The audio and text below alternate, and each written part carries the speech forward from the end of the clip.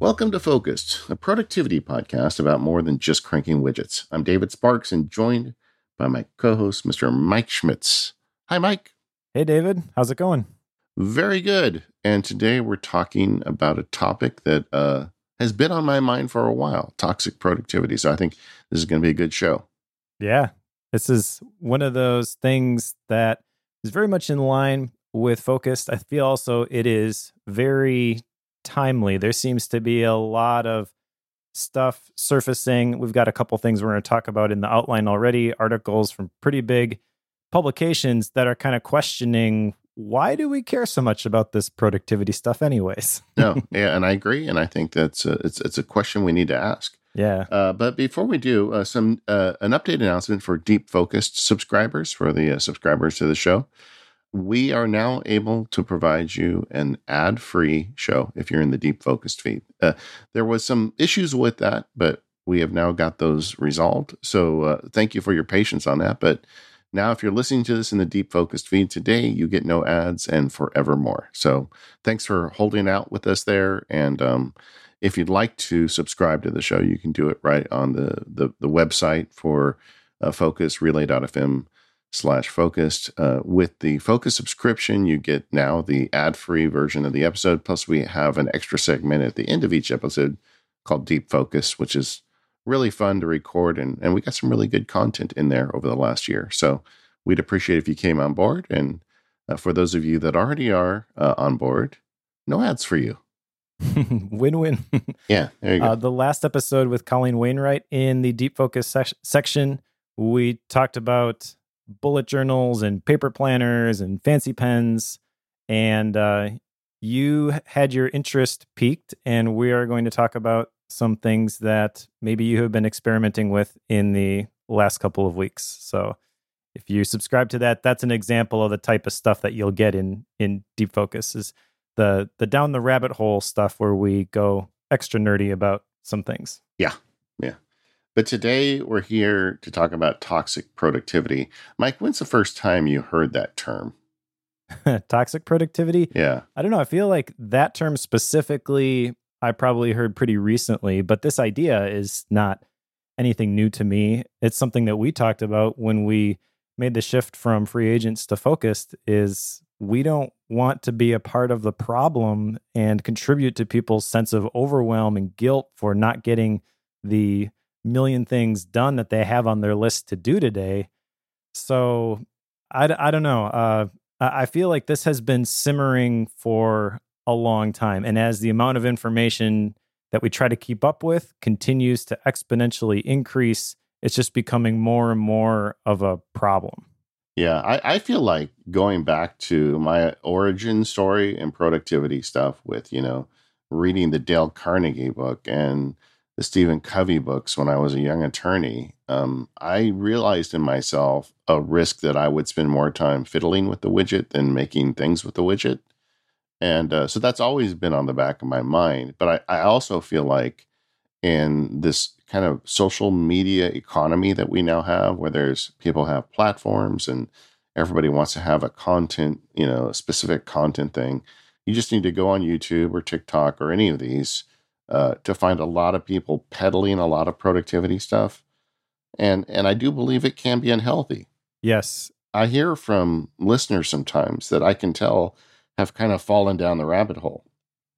And that's why Mike and I had a serious talk about whether or not to make the show. We, like you said, we didn't want to be part of the problem. And you'll know we're never going to make a show that's going to tell you that you just do these three things and your life is simple and everything's going to be easy.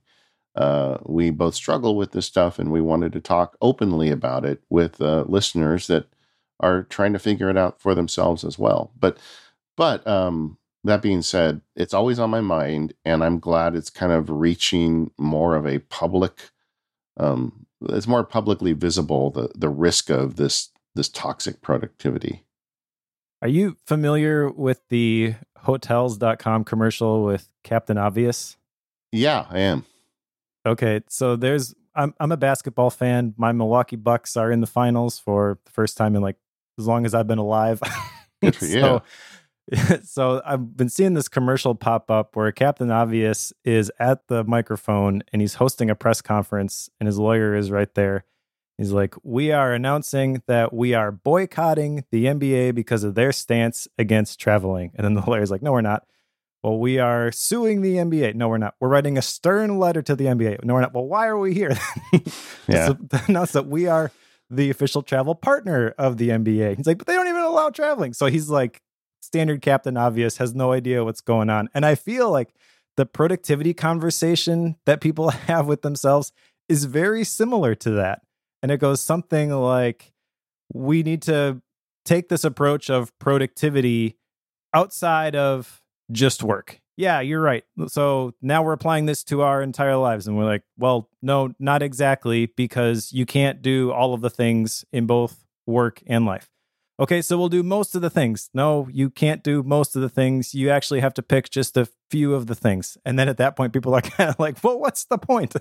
Because we have this inherent nature that we want to do all of the things. Yeah. And it feels so contrary. It feels so obvious that, yes, we should do more. And really the best productivity advice that we can give somebody is do less, but better. Say no to things when every fiber of your being wants to keep saying yes to things. Yeah.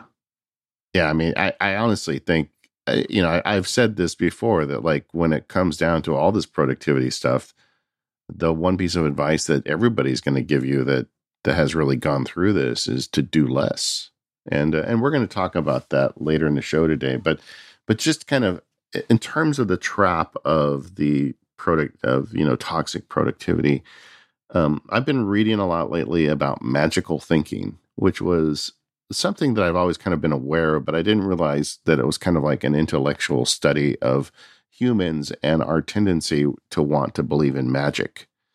And it, goes way back in as we, evolved and we didn't have explanations for a lot of stuff. The easiest way is to come up with some magical thinking for it. And it's really kind of entwined into that space between our ears. And it's very easy, even in these modern days, for us to want to fall down the trap of magical thinking.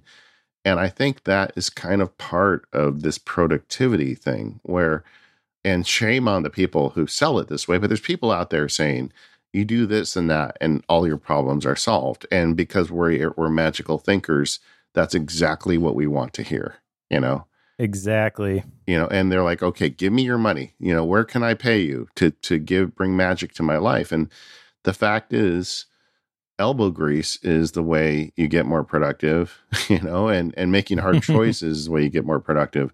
There really is no magic. And if you can get that, if you can wrap your head around that, then you're going to be okay. But so long as you believe there's some system out there that you haven't been exposed to yet, or some, 5 easy steps that you just haven't, read about yet, as long as you think that that's going to solve your problem, you are susceptible to this toxic productivity. And then you couple that with the fact that there are also people who are very well-meaning, who are just sharing what they have learned, but they're sharing it in a way as a packaged system. And then people try to follow the steps exactly, and they don't get exactly the same results. Well, what's the variable? It's the person.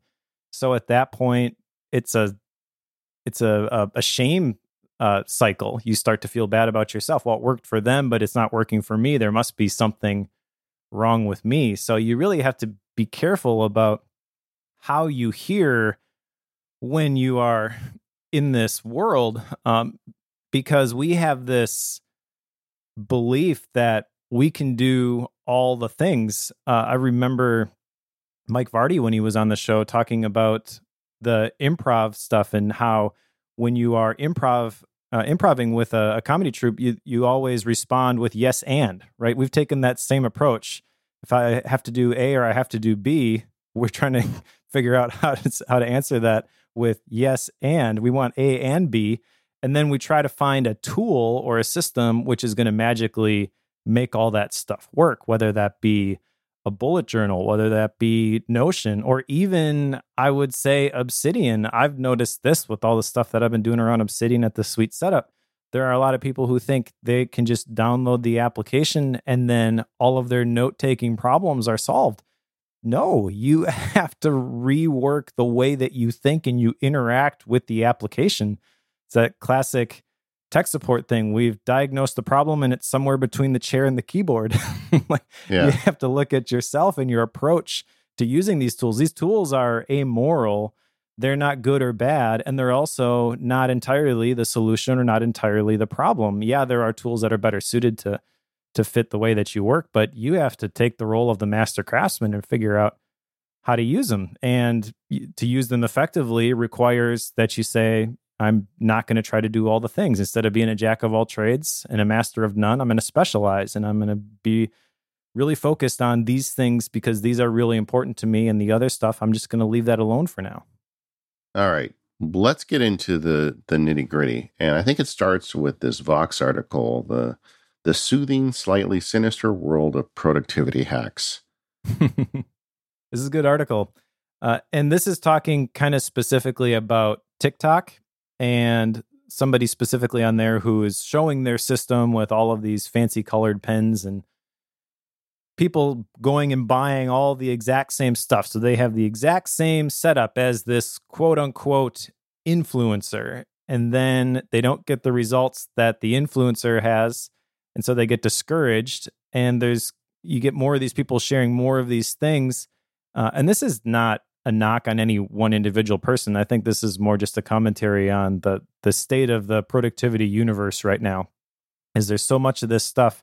And if this one doesn't work, I'm going to try something else, but all of these things collectively, they kind of enforce this belief that I should constantly be working. I should constantly be building. I should constantly be productive. And even that term productivity, I don't like the dictionary definition of this, which is the state or quality of producing something. You don't always have to be producing something. You don't have to look back at the end of the day and have a big long list of things that you shipped in order for that to be a successful day. Yeah, the author of the article is Beatrice Foreman, and she starts out explaining that she had found this TikToker and it seemed like a good idea to kind of copy the methods the TikToker was sharing. So she goes in, she buys $50 worth of markers and journals, and then they sat on her desk unused because that really wasn't the right solution for her. And that, kind of led her down the rabbit hole of this idea of getting into productivity in my mind, really, it's just a massive form of distraction. I mean, it's like one of the easiest ways to distract yourself, because how could you not be wasting time? How could you be wasting time if you're working on productivity, right? You're thinking, This is self-improvement. I'm making myself better. But what you're really doing is you're running from, one shiny object to another, and you never stop to think about what is it that I want to make and what am I doing to make it? And that's what she said. There were a couple things in this article that really stood out to me. And I recommend just reading the whole article, but towards the end, she summarizes. So the goal, it seems, isn't necessarily to be productive, but rather to look productive. And I feel like that really summarizes a lot of problems that people, fall into. Yeah, I think that is definitely hitting right between the eyes. And it forces you to take a look at yourself. At least when I read it, that's how I interpreted it is, am I focused on being productive? Am I focused on looking productive? And really, what does productive even mean to me anyways? Because that definition that I shared, I don't really like that. And I'm not quite sure how to redefine that, or even if you can. But I think that if you are going to follow through with your intention, then that is ultimately a productive use of your time. I remember when Chris Bailey was on the show and he talked about if you intend to watch Netflix all day and you watch Netflix all day, then that is the most productive thing that you can do. But when you don't have that intention and you feel this overwhelming stress and there's always like this weight that you're carrying around about all the things that you should be doing and you just lack any sort of motivation to follow through and do any of them, and you end up watching Netflix for 8 hours a day as an escape mechanism, that's really where the problem is. Also in this article, I thought this was fascinating. The idea of self-help, the author traces back to 1859 in a book by Samuel Smile called Self-Help, which is available reprinted on Amazon. I bought it. It was launched within months, or published within months of Charles Darwin's On the Origin of Species. And this article, I don't think specifically says this, but some other digging I did on this particular self-help book, it actually did much, much better than Darwin's book did. So this has been something people have been trying to solve for over 150 years. Yeah. The problem now is that there is so much more information that we are trying to keep tabs on that is going into these systems. We don't have a quill and a piece of paper anymore. We have an application that can filter through hundreds of thousands of tasks and say, these are the 5 that matter if you've associated, the right metadata. So we dump in all of the tasks and all of the things and all of the articles that we want to read someday and all of the videos from the courses that we bought and we never went through. And I'll get to that someday. And my tool is going to be the thing that's going to allow me to do that because it's going to magically show me the right thing to do at the right time. Well, not until you define that. Yeah. You got to decide what the right thing is, Yeah. Tools allow us to exponentially magnify and multiply the problem. And so it's becoming bigger, but really it's always been there. It's just the sheer volume of it makes it easier to see. Yeah. And I feel like a thing that you really need to keep in mind with this is all of these definitions are set by you in respect to yourself. And anytime you go external for those definitions, you are asking for trouble because suddenly you're trying to define what it means to be successful by somebody else's measuring stick. For instance, I get a lot of email and I try to read it all and I reply to a lot of it, but I don't reply to all of it. And sometimes I even may put something aside and reply to it in a week or two. And somebody wrote me with a question, and I waited a couple weeks before I got around to answering it because it was something I had to think about. And then they wrote me back, and he said, basically called me a fraud. He's like, you say you're so productive. It took you 2 weeks to answer my email. And I was thinking, well, aren't you special? And then, but then I go and look and I spent 90 hours working on the next field guide over the last, several months. And I'm like, actually, I feel like I am pretty productive. So maybe this guy's definition is different than mine. And then, of course, I just archived and deleted the email. But, it really is, I think, a challenge as you go through this stuff to kind of keep your own sense of identity about it. And that's another thing where these, all-in-one systems work. I mean, we talk about so many great books in this series on this show. James Clear is a good example. We talk about that habits book almost like every month. It seems like it comes up.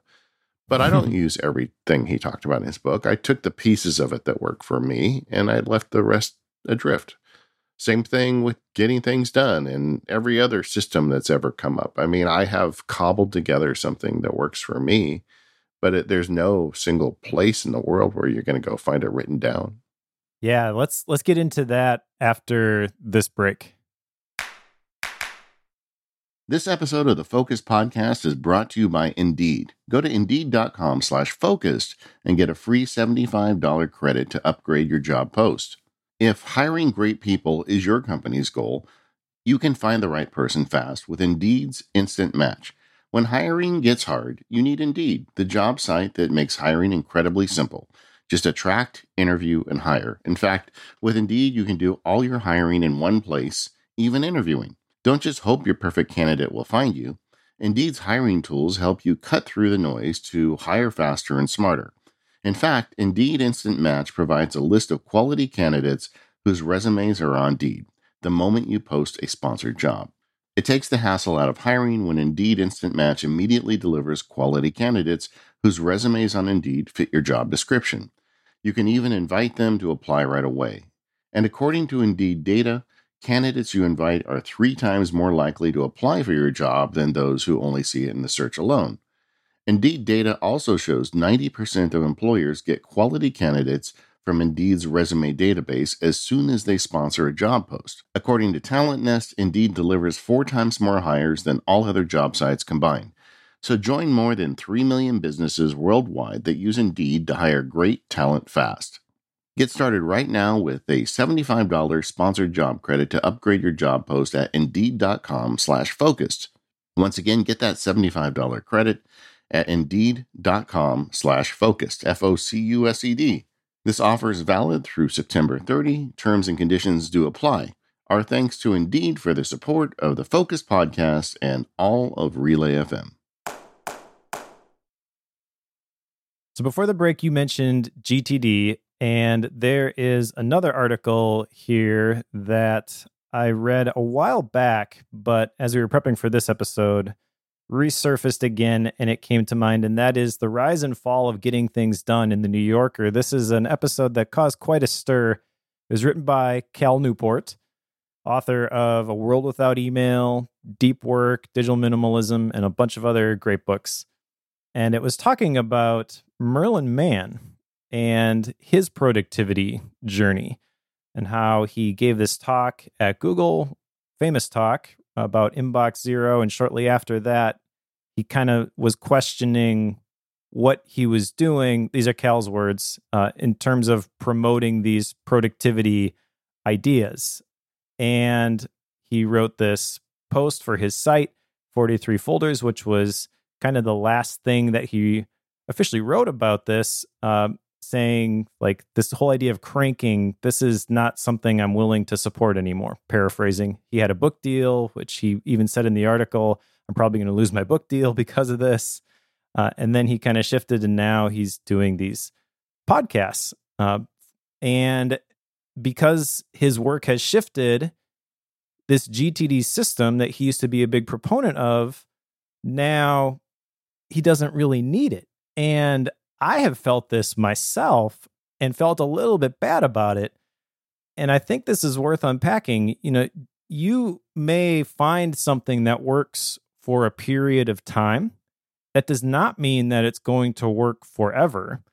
And then also, you may find something that maybe is close to the right thing for you. But I think you always have to be asking yourself, what is the correct implementation of whatever philosophy or method or system that you are attracted to? What is the right way to do this for me? Yeah. I mean, I remember when Merlin was going through that. I mean, him and I are friends. We're not best friends, but I remember his concern that, he felt like he may be adding to the problem, with 43 Folders, that people would read that and get lost in these toxic productivity rabbit holes. I don't want to put words in his mouth, but I feel like that was a real concern he had. And I think that's a lot of the reason why he walked away from it. You can't blame somebody for something like that. I think I look at the people who advocate for that term, Inbox Zero, now, because a lot of the work that I do is in this productivity world. And so that's one of those buzzwords that comes up all the time. And the people who use that word, they really don't apply it the way that Merlin had taught it in that famous Google talk. Maybe we can put a link to that in the show notes. I have felt that frustration myself when you're trying to communicate something and it's just not landing and everybody else is taking it a different way and they're morphing it into something that you never intended. I don't know what you can do at that point other than to just kind of disappear for a little while. And I can see how that could be really, really frustrating. And I don't know what I would do if I was in that specific situation, but I think we're kind of dangerously close to it too, where we always have to be asking ourselves as, I don't want to use the word influencer, but as voices in this space, like, what are we contributing here?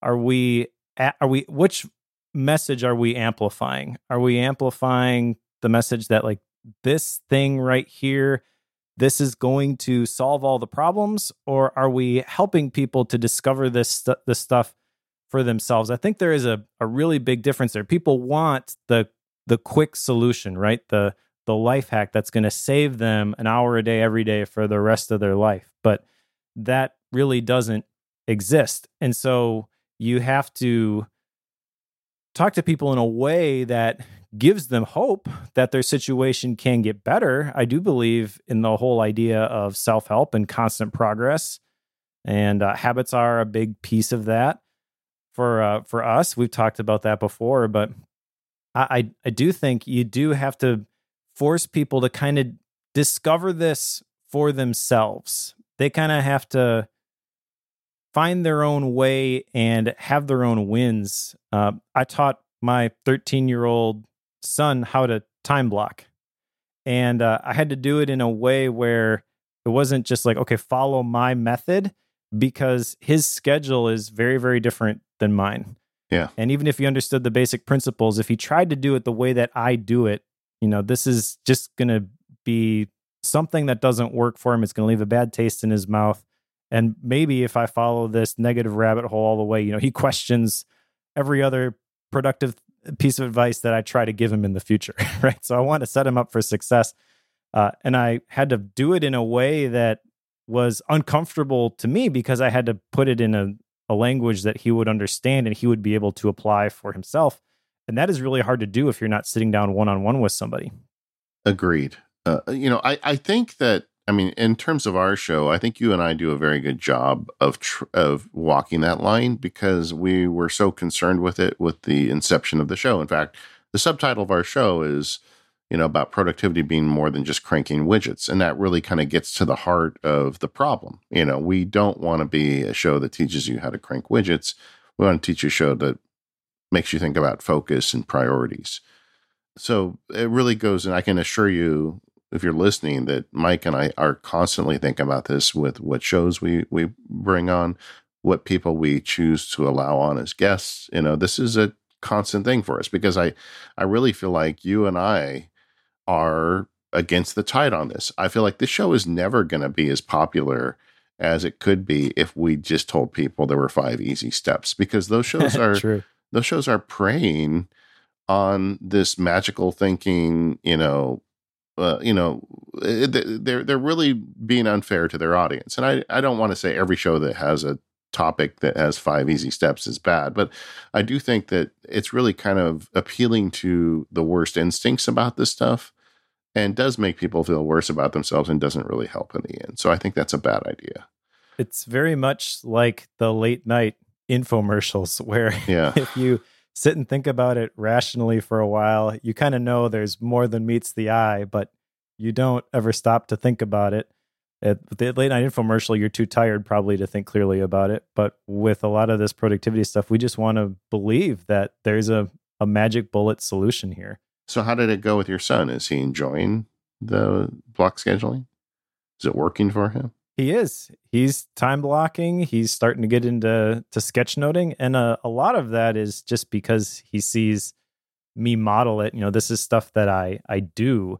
And that's when we talk about things, we try to share just our experience. But I would throw out a caveat here. I think this applies to any sort of system that anybody would teach, is you cannot just copy paste. Yeah. And I know I've talked to individuals who have done that very thing with success with the GTD system. So I know there's at least a small body of evidence that can work for at least a period of time. But for me personally, I've seen the stuff that really sticks has to be made your own.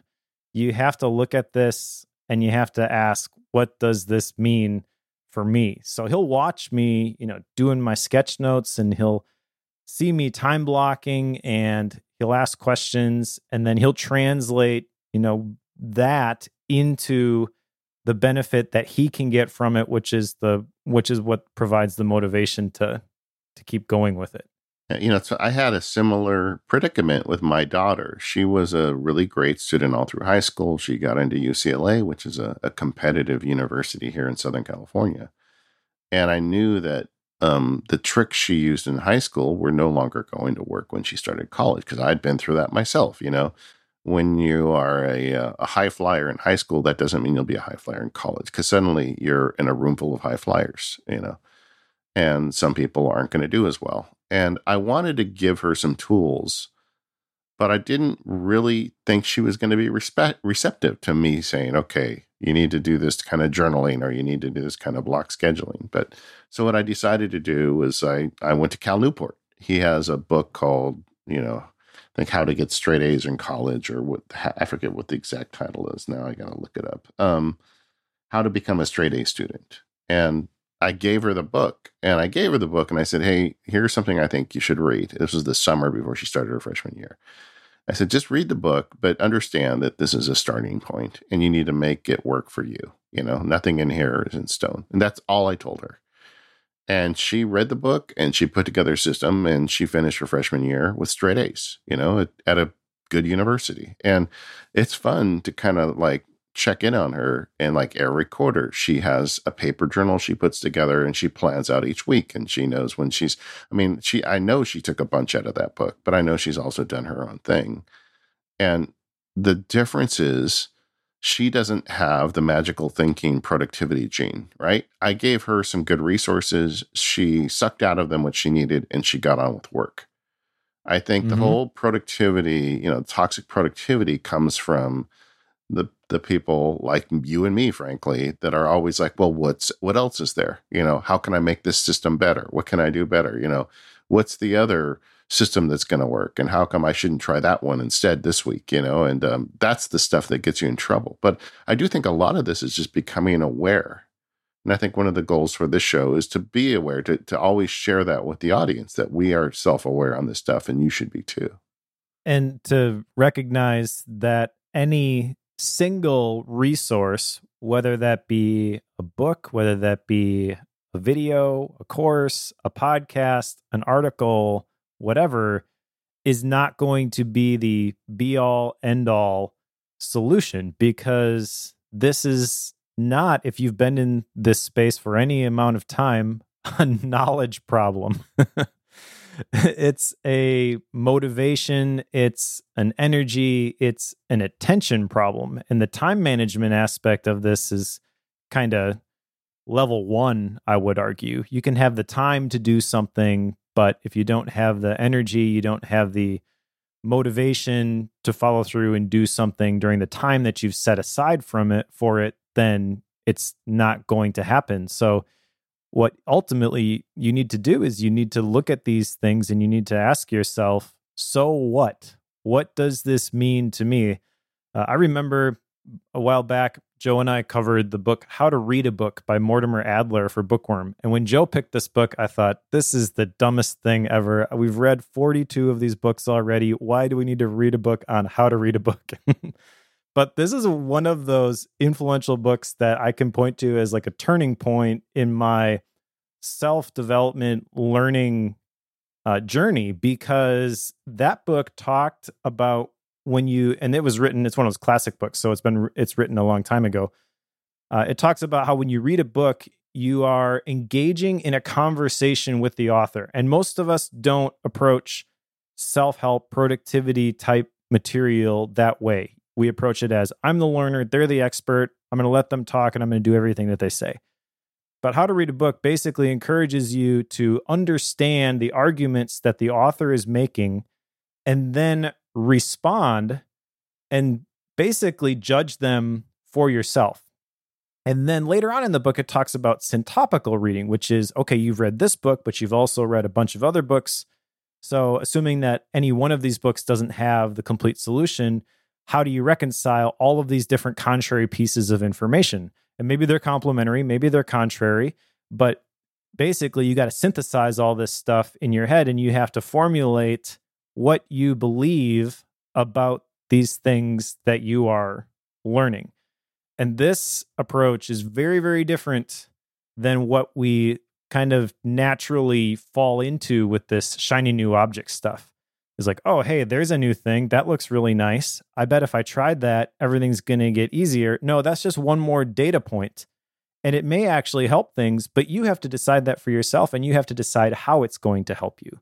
So synthesize all this stuff, take what you want, and leave the rest.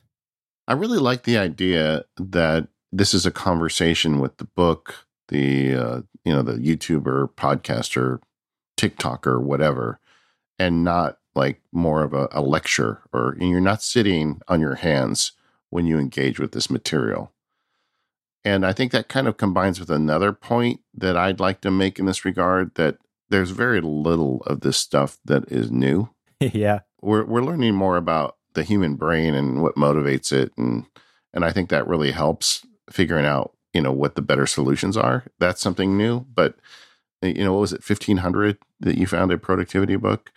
I'm sure that if there was the resources and you could go back to ancient Rome, that there would be somebody peddling productivity stuff back then too. It just, Sure. I think this has been going on, and a lot of the advice through these books is the same. I mean, a lot of stuff is kind of common sense, but you need to hear it.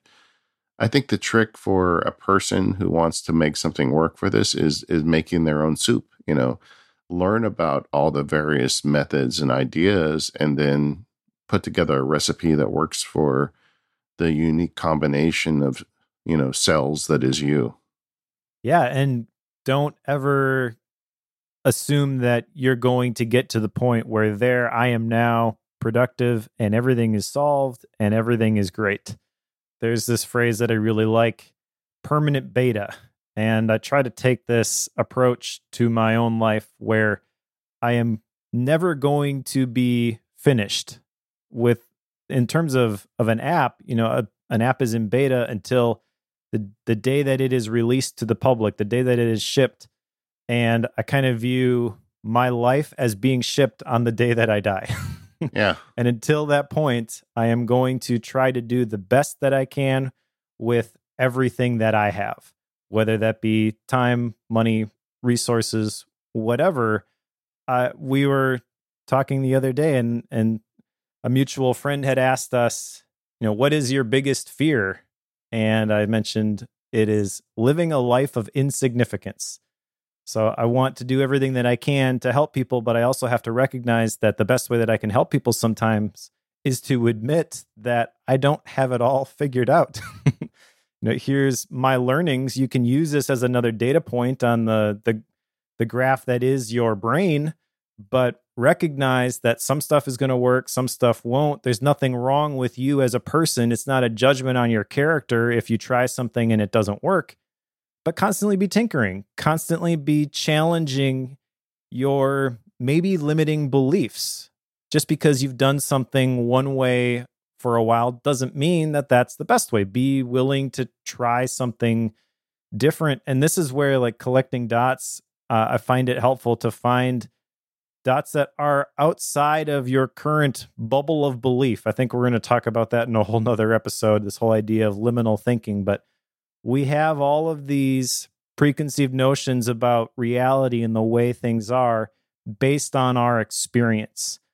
And so experience some new things. Yeah, just don't put your whole life on pause to dump everything into that shiny new tool, expecting that as soon as I do this, everything is going to click, because most likely it's not. But there's going to be something there. If you're going to experiment with stuff and you're going to try some new things, you'll be able to figure out little pieces, that little learnings that you can glean and you can meld together into your own method, your own system, your own way of doing things and living your life to accomplish the bigger purpose, the bigger mission that really drives and motivates you.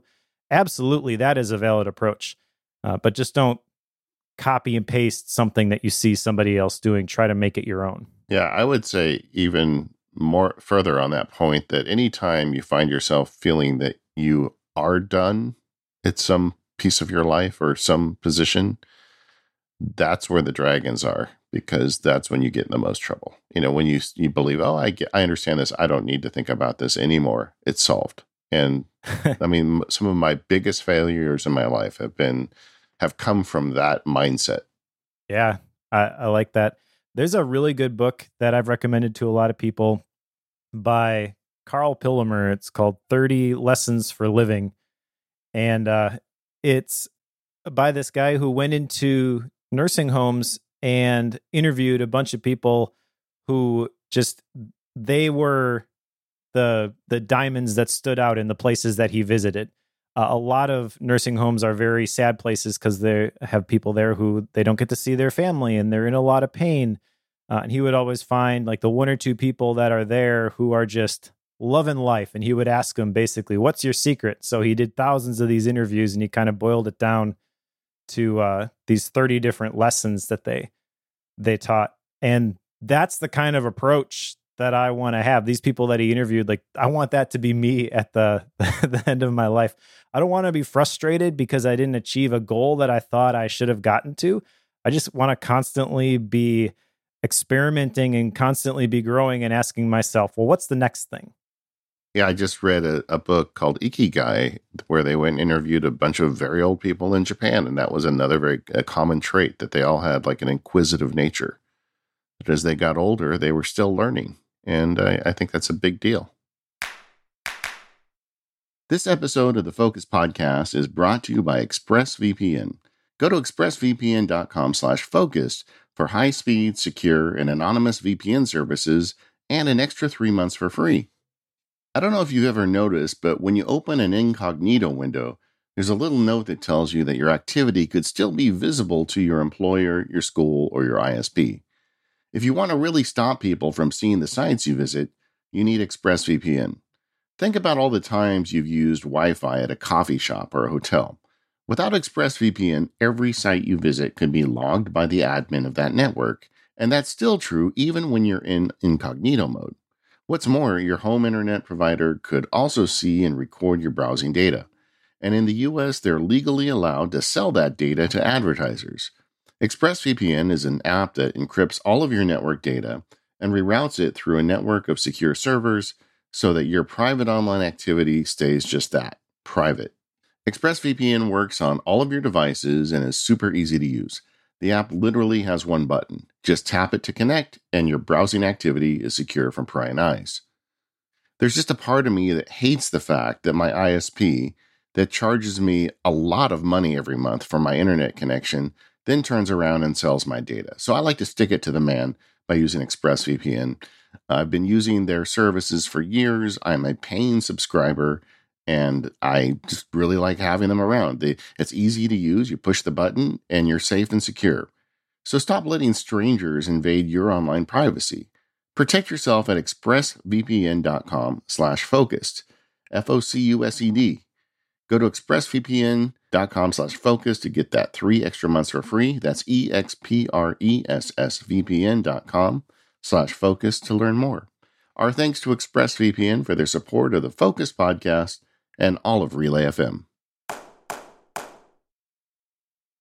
So we've been talking about avoiding toxic productivity, but we're also talking about keeping an inquisitive nature. And I do think there is a slippery slope there. I think you can use the idea of an inquisitive nature to bring yourself to places that you probably shouldn't be going. Agreed. I think the best thing that I do to fight against that, with mixed success, I will say, is like a little kid, always be asking why. When I see stuff like the TikTok productivity stuff, and I see what they are doing, and I'll ask myself, well, why are they doing it that way instead of whatever other way? And remember, this is a conversation that I can't really have with them one-on-one. So I have to answer that question to make a judgment about it for myself. And I give myself permission to disagree with these so-called experts. And that is very freeing, but it also can be very intimidating because there's also the imposter syndrome that kicks in. Is like, well, who do you think you are? These people have written books and they're New York Times bestsellers and they've published these things and they run these companies much more successful than you've ever been, right? But I have to recognize that they're not me. And the things that I've defined as important in my life are not the things that they've defined as important in their life. So I can look at what they do and say, oh, that's cool. But then my default is going to just be to discard that because I know that they're coming from a different place. Unless something jumps out to me and I'm like, hey, that's actually a cool idea and I bet I could apply it in this particular way. Yeah, I mean, what can you do for me? This is where you can be totally selfish with ideas and concepts, and be willing to fire them, be willing to give them a trial period. It's all good. But I also think that, that slippery slope can be avoided if you just bring some mindfulness to this whole process. I mean, I think one of the biggest ways to avoid toxic productivity is to be aware of the existence of toxic productivity. I mean, I think a lot of people just don't realize that this is just a very, very fancy method to avoid doing work, and you've got to keep yourself accountable. I mean, we talked, I don't know, a couple of years ago about the idea that I have of moving the needle. And to this day, I track time every day, not only the time I spend and where I spend it, but how much time did I spend moving the needle? And for me, that's like making a product, making a podcast, doing actual work for clients. And every day I have to face that number at the end of the day. And that really is the easiest way for me to avoid toxic productivity. Because if I get to the end of the day and I'm like, well, today I tried out 7 different kinds of paper to make the perfect journal, and I didn't move the needle on any of my projects, that is the cold water in the face you need, right? Yeah. And so I just really think a lot of this is be inquisitive, but be aware. And I know it sounds like we're giving you 2 messages, but I think they fit really nicely together if you bring awareness, if you bring that mindfulness to bear. I think another piece of this is recognizing what impact this stuff actually has on you. I remember Jim Rohn saying at one point, 3 key questions to ask about every person that is in your life. Basically, who am I allowing to speak into my life? What impact is that having? And is that okay? And when you think about your relationships, your physical relationships, I mean, you can't necessarily fire your family members from being a voice that is speaking into your life, even if they are a source of limiting beliefs and stress and anxiety. You got to figure out a way maybe to make some of that stuff work. But there are also voices that we subscribe to that are having a negative impact on us, and we just continue to go drink from that toxic well over and over and over again. And if you are going to a source of productivity advice and you're hearing people talk about how awesome it is, and you get excited and keep trying this stuff and you keep getting discouraged, and every time you do that, you're adding more weight to the backpack that burden that you're carrying around with you all the time. So recognizing is kind of like listening to the news. Is this producing anxiety in me? And if it is, like, that's not okay. There's enough of that going around. I don't need another toxic source of information in my life. I don't need somebody else continuing to put bricks in my backpack, and just turn that off. Well, and that kind of gets back to the conversation element. If you're not getting anything out of the conversation, then stop the conversation and go talk to somebody else. Yep. And then also, when you're in a conversation with somebody, you don't have to make a judgment on the entire message. That's one of the another big thing I got from reading How to Read a Book. It totally changed the way that I take book notes, because I am a completionist. And prior to reading that book, I would try to jot down every single big idea from every book that I read. And I would end up with these notes from a single book that were pages and pages long, just bullet outlines, and I'm basically recreating the entire book. I had shifted from that, though, and I now create these mind maps, which start off with the basic structure. So I've got the book in the middle, and I've got major nodes for the major sections and different nodes for the different chapters, but I'm now only jotting down the things that are important to me. Sometimes I go through a whole book and I only jot down a couple of things in that mind node file. I give myself permission to say, you know what, this just isn't a very good book for me. Maybe this is a great book for somebody else. I'm not really getting anything out of it. It doesn't mean there's nothing valuable there, though. With Bookworm, I have to finish some of these books. And so I'm not going to waste all that time and effort that I'm putting into reading this. I'm going to find the one or two things in there that can benefit me in my situation. So I'm going to take that and I'm going to just leave everything else. Agreed. We talked a little bit earlier about the ultimate productivity hack, and the idea of doing less.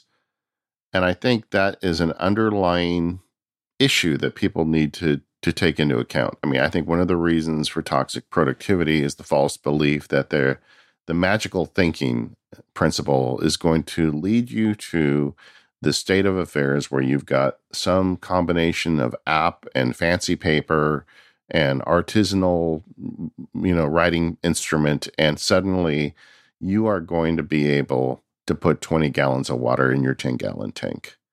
And you need to accept going in that will never happen. Yes. I just read, it's not a brand new book, but Procrastinate on Purpose by Rory Vaden.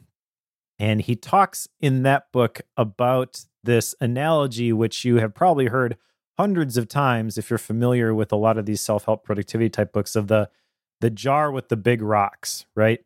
And the traditional way that this story goes is you have to put the big rocks in the jar if you're going to get them in at all. And the question that Rory asks in Procrastinate on Purpose is, well, that's fine, but what if you've got more big rocks than will fit in the jar? Yeah. At some point, you have to choose what is actually going to go into the jar, right? Yeah. Because we can't do it all. I guess, to beat this analogy to death, you could get a bigger jar, yada, yada, yada. But assuming that, we've all got the same 24 hours in a day, we've got the same 7 days in a week, you have to recognize these are the confines of the space that I am playing in. These are my limitations. And within this defined space, these defined limitations, these constraints, I'm going to do the very best that I can. And recognize also that does not mean, going back to the definition of productivity, that you are producing every single moment that you have. You can't constantly have an output. You've got to have an input. You have to take care of yourself. You got to put your own oxygen mask on first before you attempt to help somebody else. But come to terms with the fact that it's not all going to fit. Yeah. Well, I want to stop for a minute and talk about the size of the jar, because I think that is a part of toxic productivity, is the idea that it's possible to make the jar bigger. And the jar in this tortured analogy is your time. And I got news for you. Jeff Bezos has $1 gazillion or something. I don't know how much money he has, but he has as many hours in a day as you and I do. And no amount of money he spends is going to give him 25 hours, right? So the jar is never getting bigger. That is not what productivity is about. If that's what you think it's about, you are going to be unhappy. Really, what I think this is all about is figuring out what are the big rocks, and putting those in the jar. And, the assumption that you always thought, the assumption that came with the analogy was, well, the big rocks, you're never going to have more big rocks than you have room in the jar. But no, that's a great question, because if you do, you got a serious problem. And the follow-up from that, which is, I've seen people try to talk about this analogy, and sometimes it goes awry, and they ask people, like, what's the point of the story? And it's like, you can always squeeze in one more thing. No, you cannot. Maybe at the moment, the first time you hear this, the first time you understand this idea of putting in the big rocks first, that is true, that you can squeeze in a couple more things. But you've talked about how when you do that, it's like running downhill and you're always on the verge of falling on your face. You don't want to do that. You want to have some margin, because things are never going to go according to plan. And the question that I always try to ask myself is, what would it look like if I did less, but I did it better? Yep. Ladies and gentlemen, here's the one productivity hack that's going to change your life. Do less. Just do less. Nobody likes that one, though. But it's all about obligation elimination. I really feel like the more I think about this, the more I see examples in my own life. You know, if you do too many things, your work becomes crap. And the counterintuitive truth is that you can get more done if you do less. You feel like, well, the more I take on, that means the more I'm going to do. No, that's not true. Because you're going to spend a bunch of time managing all that stuff and worrying about it and not actually doing it. If you take on less, you can do more. Yeah, and less but better is an uncomfortable choice to make for anyone who works with other people, which is everybody. Yeah. Because what you have to do is you have to say, this is the most important thing to me. And when you say that, you feel selfish. And so whether it be a boss, a manager, or a customer who sends you an email, they will insidiously, behind the scenes, make these demands of your time. And it is very easy to say, well, yes, this one thing that I defined as the most important to me, that's still the case. But I think I can probably squeeze in this other thing too. And then you squeeze in that thing, and then you squeeze in another thing, and then you squeeze in another thing, and then your jar is full and you haven't paid attention to the thing that you've defined as really, really important to you for a long time. You've neglected it. You feel resentful that it got to this point. And you maybe feel stuck, like, well, I've made all these obligations to all these other people. I can't let them down now. And you feel like there's nothing you can do to change your situation to get it back where you wanted it to be.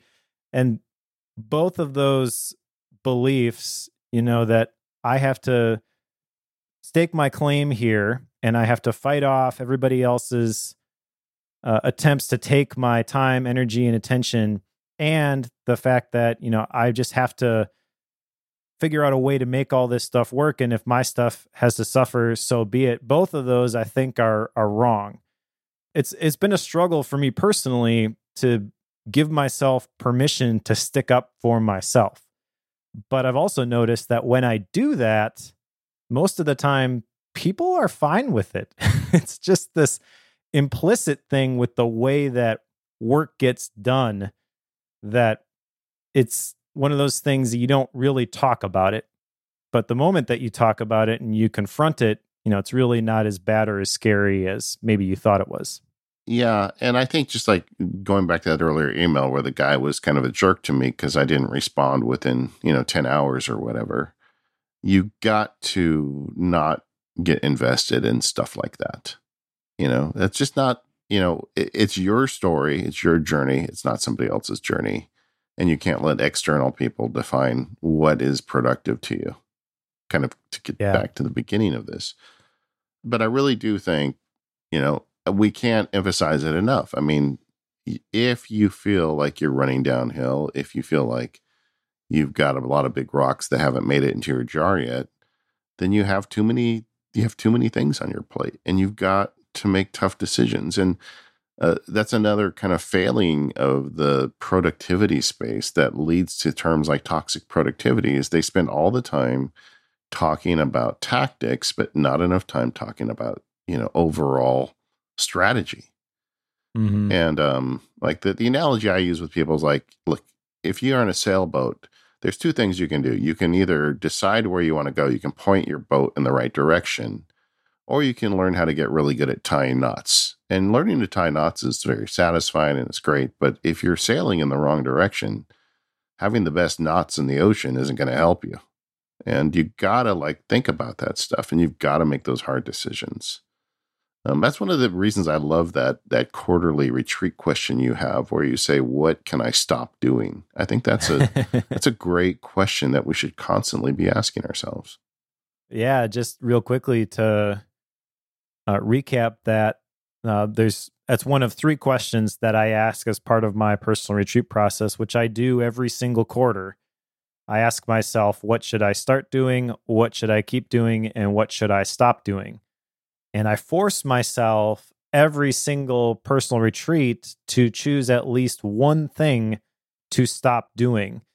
And that is because that having to put something in that space forces me to reevaluate the commitments that I've made and ask myself, is this still important to me. Maybe it was important at one point, but maybe it's not anymore. And at that point, I'm going to let it go because I have to find something. And what that does, the result of that process is it's a system for maintaining this margin or this white space in my life, which actually then frees me up to engage with new opportunities and new things that I want to do. It's the quarters that I don't pick something for that question that I've gotten in trouble and I've been overextended and things come crashing down. Yeah. I mean, just learning to say no, understanding it's easy to say, it's much easier to say no than yes. And I know that's contrary to what most people say, right? Most people say, boy, it's really hard to say no to something. But when you think about what a no encompasses versus what a yes encompasses, it should be much easier to say no because a no is the end of the story, whereas a yes is a whole new series of obligations. It's another series of big rocks for your jar.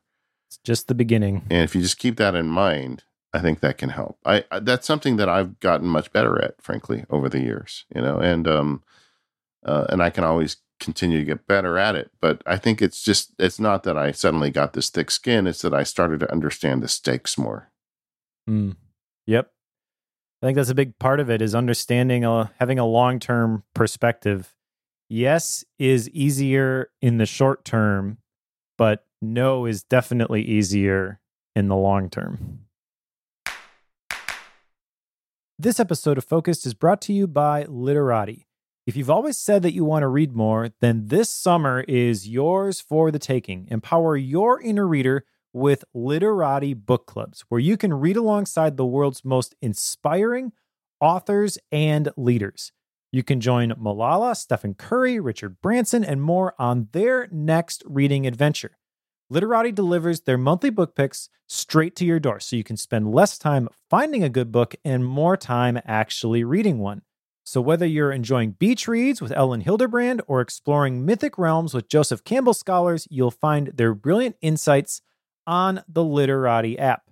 They also host exclusive interviews with the authors themselves, where you can ask your biggest questions and get the insider answers that you will not find in any other book club. And if you join a club and decide this one just really isn't doing it for me, you can move freely between your clubs or use a standard membership to access everything and choose the books that you want delivered. Switching book clubs is really easy. I've tried a couple different book clubs myself. I've tried the Richard Branson book club. I'm currently in the Kelly McGonigal Joy Collective book club, and I just switched over to the Read Like an Artist book club with Austin Kleon, who is one of my favorite authors. And the book that's coming out next in that book club, I'm really looking forward to. It is a book by Tamara Shopson called Arbitrary Stupid Goal, which looks very, very interesting. And that's one of the things I like about Literati is that it helps me expand my reading horizons. I tend to gravitate to the same types of books, and Literati helps me find books that are not quite what I would have picked to read, but always end up being very informative and entertaining. And the Literati app gives you an engaging way to read this book along with a bunch of other people, including the person whose book club you happen to be a part of. The discussions are always broken down into different sections, like before reading or certain chapter groupings, and that makes sure that there aren't any spoilers, but also allows you to engage with other people who are reading the book at the same time that you are. It's always cool to see what sort of insights other people are getting from the books as they read them along with you.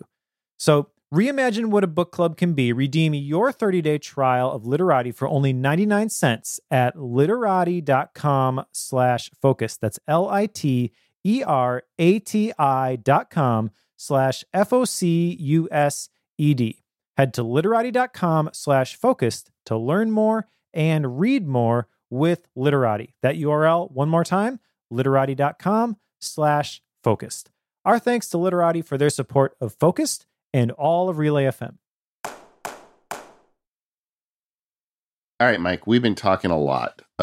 What can we do in response to toxic productivity? How can you and me and the listeners avoid that and actually make progress on ourselves at the same time? Great question. One of the things that really spoke to me about this is something that Michael Hyatt posted recently. We've had him on the show, and he posted a picture on Twitter of himself driving his boat and talking about how we are human beings, not human doings. And that phrase, when I read that, really hit me. You are not defined by what you accomplish, what you produce, what you ship.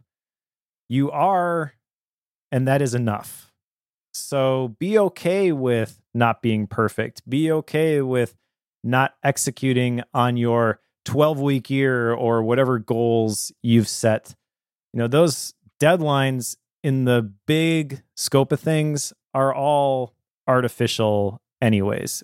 At the end of your life, hitting or missing a deadline is not going to matter. That was one of the lessons from that book. And this is very obvious, but no one on their deathbed wishes they would have worked more. It's all the other stuff they wish they would have made time for, not the doing, just the being. I wish I would have spent more time with my family, just being in the same place with them. So don't put this pressure on yourself. Just be okay with the way things are and don't force yourself to constantly try to fix your situation.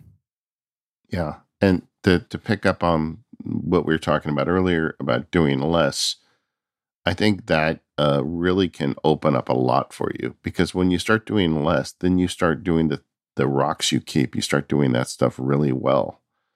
And there's a massive amount of satisfaction that comes from that. And it's to use the term flywheel effect, the better you get at doing the few things, the more you want to do them. And suddenly you are moving the needle.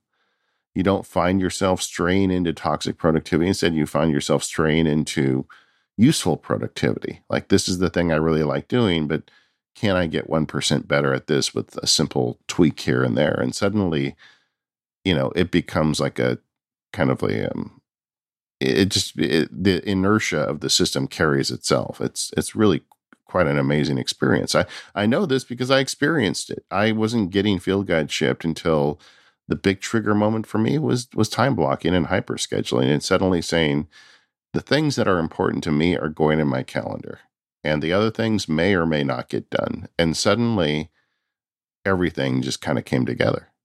That's a great example of making this stuff your own. I mean, hyperscheduling is something that we've talked about, but it's not a term I really heard before you wrote about it. And you can draw a lot of parallels between that and Cal Newport's time blocking, but it didn't stick until you connected it to some stuff that was important to you, and you did it for yourself. Another thing I would recommend is, if you find yourself as a person who habitually has more rocks than room in your jar, is that you actually find a way to force white space into your life. And, for me, that is my family. That's a big deal to me. And, my wife wants to go to Disneyland every couple of weeks. We're going to find a way to do that. And you know what? That means I get a day off to go play with my wife, right?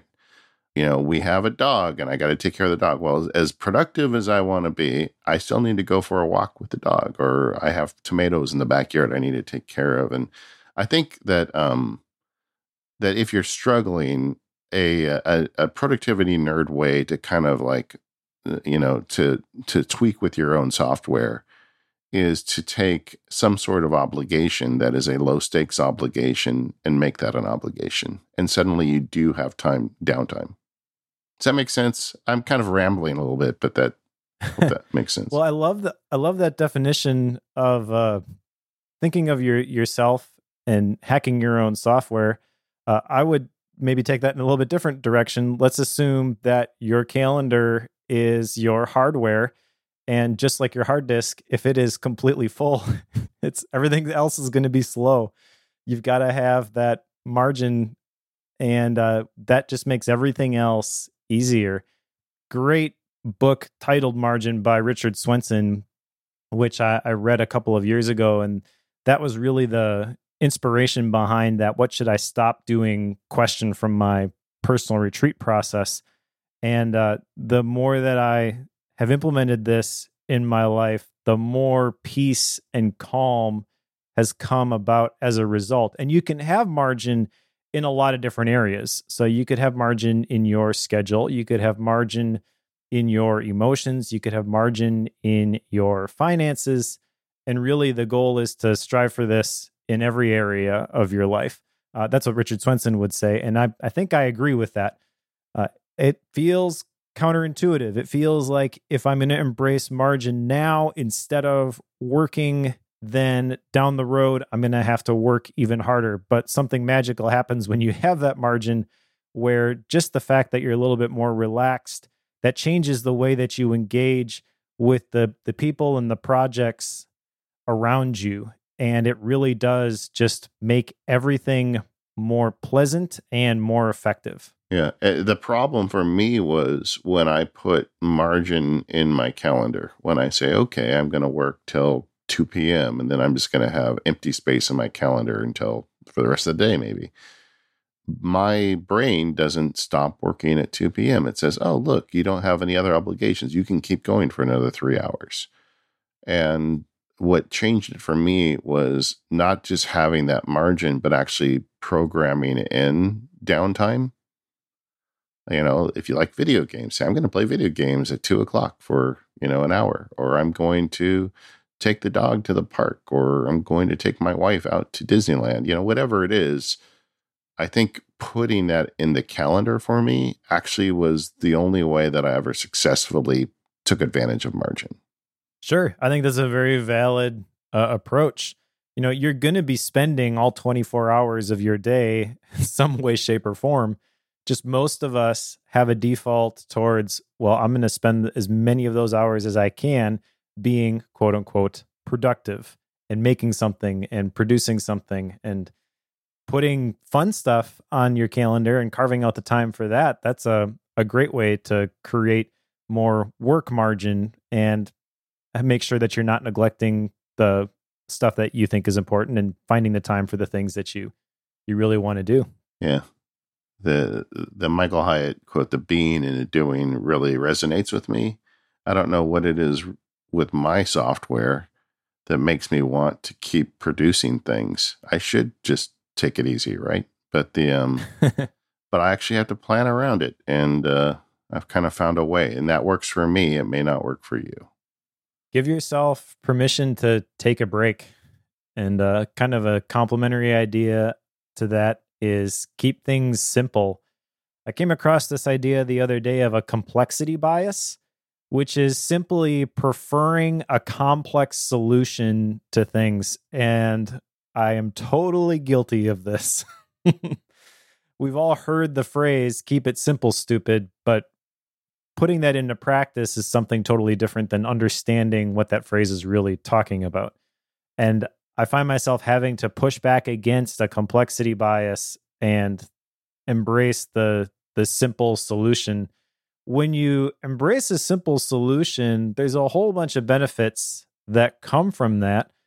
In a work context, a simple solution probably doesn't take as long. It also is more easily communicated to somebody else if you wanted to delegate something. If you were going to try and automate something, there's less steps that you have to figure out how to automate. So when you think about all the different areas where we would try to create solutions to problems, every single one, I ask myself, like, why in the world would I just default to this complexity bias? Why would I make this stuff so much harder than it has to be? Yet that's still what I naturally do. Yeah, I recently caught myself in one of those traps as well. The team that I have helping me with the things I make, we use Airtable to track projects with like the Kanban style, project tracking. But then we use Basecamp to communicate. And that was bothering me. So I got thinking, okay, I spent an entire Saturday setting up the perfect Notion like system for my little team. And I got to the end of the day and I realized this doesn't fix anything not only do we not have a problem with the old system, this doesn't make anything better.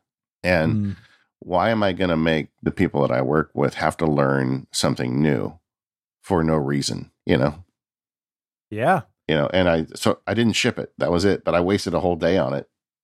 And complexity bias, I don't know what was wrong with me. Sometimes you go crazy, we all do that. I think the fact that you didn't ship it is actually a pretty big win.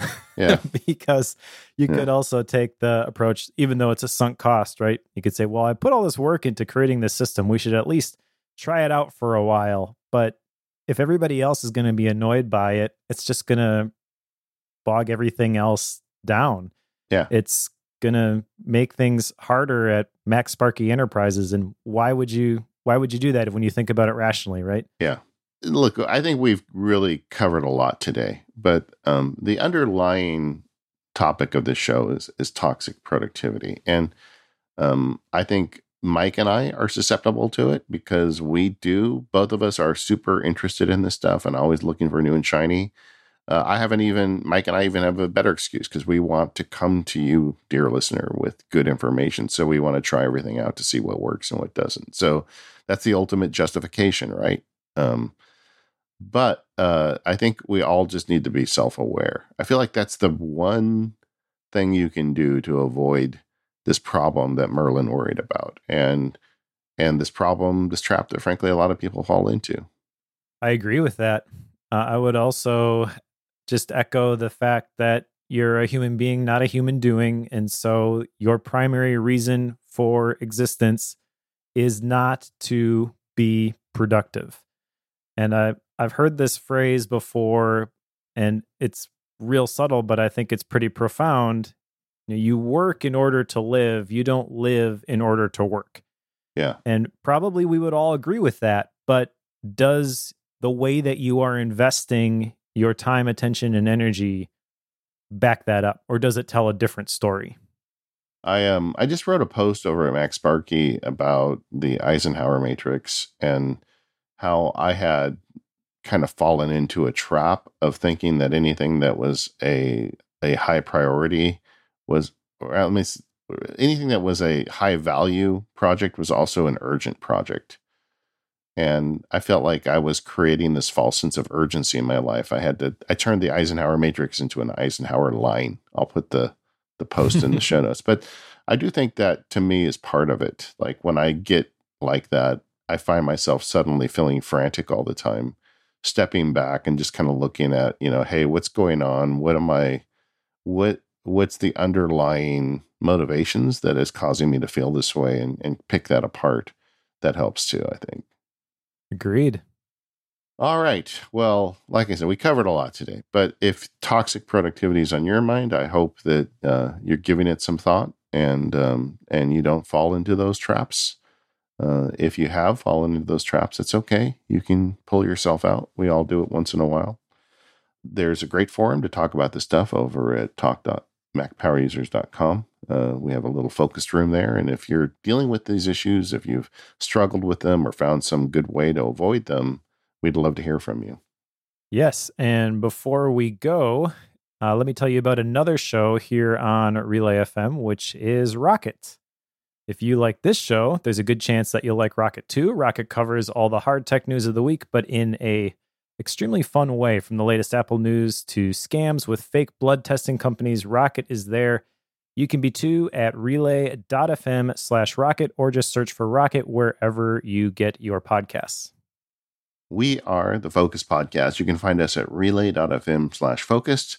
Thank you to our sponsors, Indeed, ExpressVPN, and Literati. We are going to be talking about liminal thinking in the next episode in 2 weeks. There's a great book on that. We'll put a show. Who's the author of that book again, Mike? Dave Gray. Dave Gray. I just bought the book. I'm going to read it between now and then. Of course, Mike has already read it, but if you want to read it, so you've got that before we start, that'd be a good idea. And we'll see you next time.